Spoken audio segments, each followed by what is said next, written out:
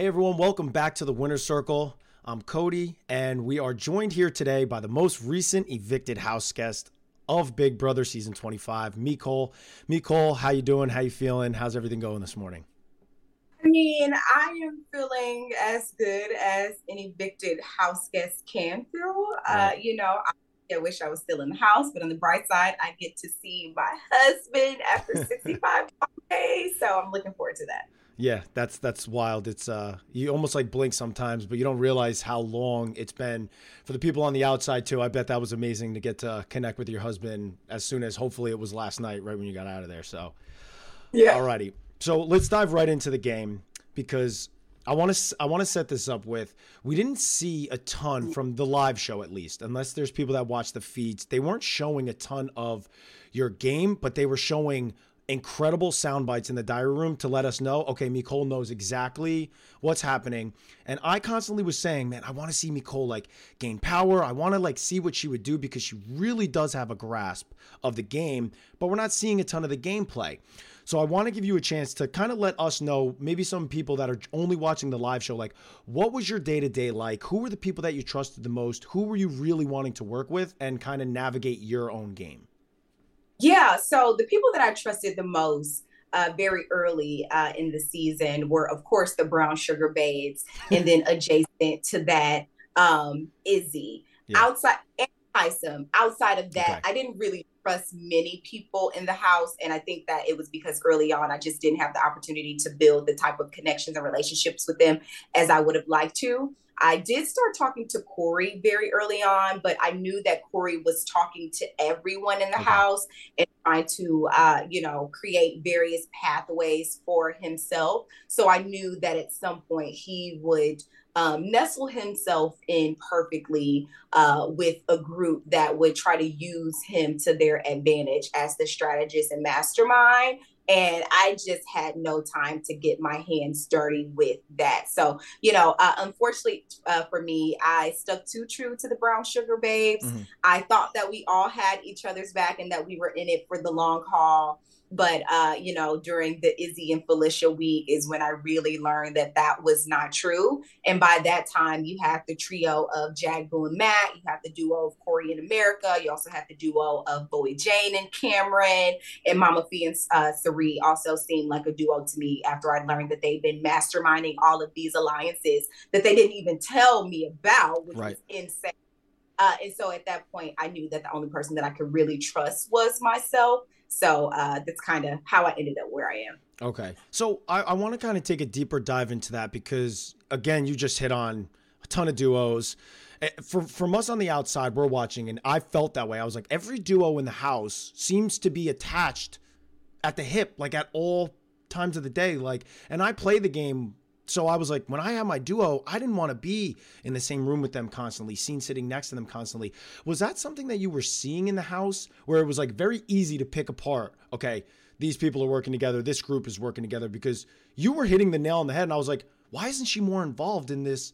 Like in the storyline of the show, I was like, Mecole is like nailing it. But then we were seeing like the Serene, Izzy, Felicia kind of being like the ones masterminding, moving around the house. I'm like, why is Mecole not kind of putting herself, involving herself more to like try to, I guess, like knock people out of the game? Yeah, for me, having worked in politics and being trusted with some very important decisions and trusted with managing some very important people, the one thing that I knew that I did not want to do in this game was be seen as a strategist and a mastermind, because that's Totally. literally what I do in my line of work Totally. every single. And I know that it can seem like a very popular position, but it can also bring a lot of envy. And, especially in a game like Big Brother that is so fragile and people are looking for any reason or any justification to target you. I knew that the Sari and the Felicias and the Izzies and the Corys and the Jags of the world were the ones who were seen as the bigger personalities and the bigger threats. And I really did feel like they would just start to take each other out, which is what we saw with the Mama Fee move to Yep. get out Highsome, the move to get out Red, the idea to get out Riley, Right. even the move to get out Izzy. And, I knew as a super fan of this show, when you come in wanting to play too hard, too fast, too loudly, that you make yourself a threat. So I said, let the egomaniacs go crazy and I'll just sit here and chill. But there was not one day that I was in that house that to your point, did not have a grasp of what was going on, or that I felt that I was out of the loop. I may not have acted on it as strongly, and I never got in a position of power to really do anything about it, unfortunately. But I knew what was happening at all times. Yeah, no, I can appreciate that. And I appreciate you elaborating on it, because that's exactly how I felt. And I would say that because Derek and I cover this show. We watch the live show.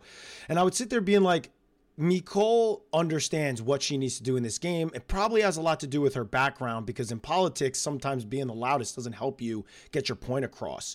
And when there's people bashing, it's like almost taking a step back and being the level-headed one, where you always spoke very like calmly, even when you were leaving the house. I was like, what she just did there was super detrimental to someone like Corey in America, because she wasn't angry. She was very calm. She was very methodical in her words and what she said and why she said it. And it was really just to be like, don't let them run through the game. I see it. Don't allow it to happen. And that kind of stuff resonates, because then it can't just be, oh, well, Mecole kind of freaked out. And it's like, oh, she was just mad because she got blindsided. It was like, no, Mecole was level-headed, calm, and made sure she told everybody, don't allow them to go. So I wanted to ask you about that, because was it that you felt very betrayed by Corey in America, or you were just like, you know what, I'm going out of the house. I feel like they could win, so now I'm just going to try to put some shade on them. Like, what was that? What backed that?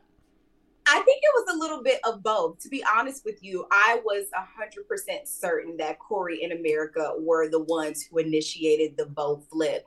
You know, America was always running around saying, I don't talk game with Mimi. She doesn't trust anybody. She plays her cards so close to her chest. And that annoyed the hell out of me, because America is a leaky faucet. Anytime you say something to her, it gets spilled everywhere. So I'm like, girl, you want me to give you ammunition to use against me? Do you think that I'm stupid? Of course I don't talk game to you. I don't know why anybody is talking game to you.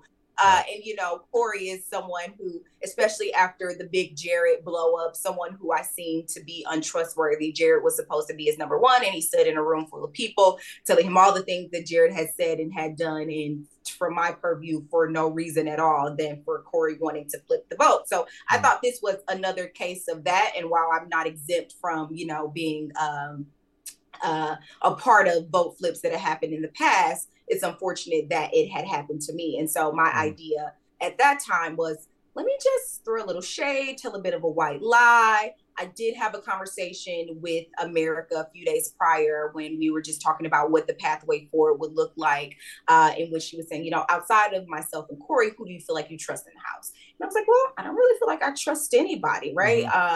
And she was like, well, you know, Corey really trusts Bowie Jane. Bowie Jane looks to him as sort of an advisor.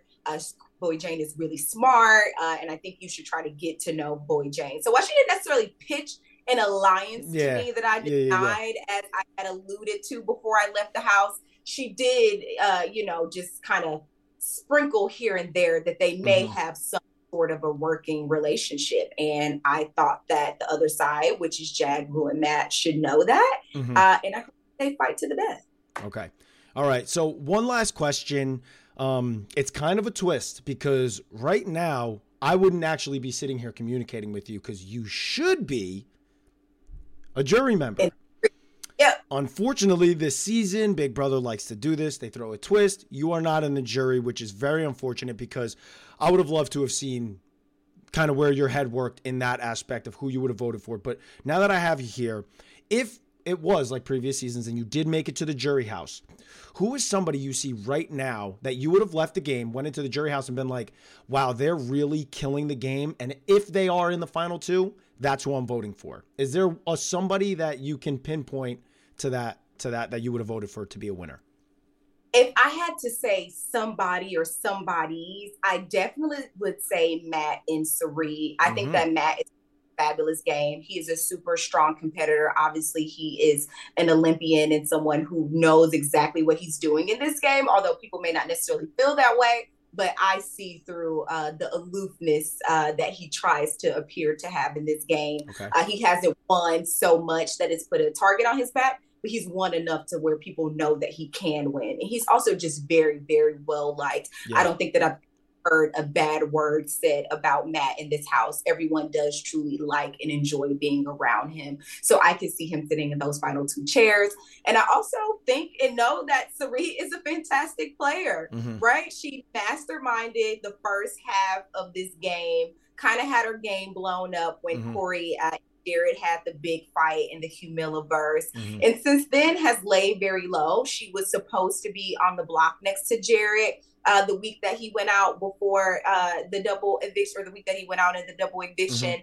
And now people are starting to gravitate back toward her, look to her as someone that they would like to work with moving forward. I don't know how strongly they feel about her ability to win comps, but I do think that they believe that she is someone that they can kind of carry through this game without making too many waves or offending anybody. So I can definitely see her sitting in that final two chair as well. Oh yeah, I say that. I mean, that would be the biggest mistake that anybody made, is allowing Sari to get to the final two. Like, you think that she's not going to destroy her speech and her questions? I'm like, guys, this is Sari. She's masterful at this game. She knows what she has to do.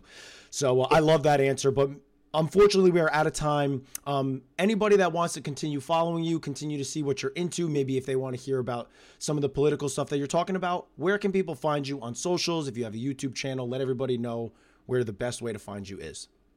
Of course, you can find me on Instagram at Mimi_Hayes. I'm also on Twitter at Mimi_Hayes with 2 S's. And yeah, awesome. Can't wait to talk with all you guys. Love that. Well, you're officially part of the Big Brother family. We love having you. We're a small group of people, but we got to experience something that I think a lot of people would love to. So it's a blessing and a curse, because that show does a lot.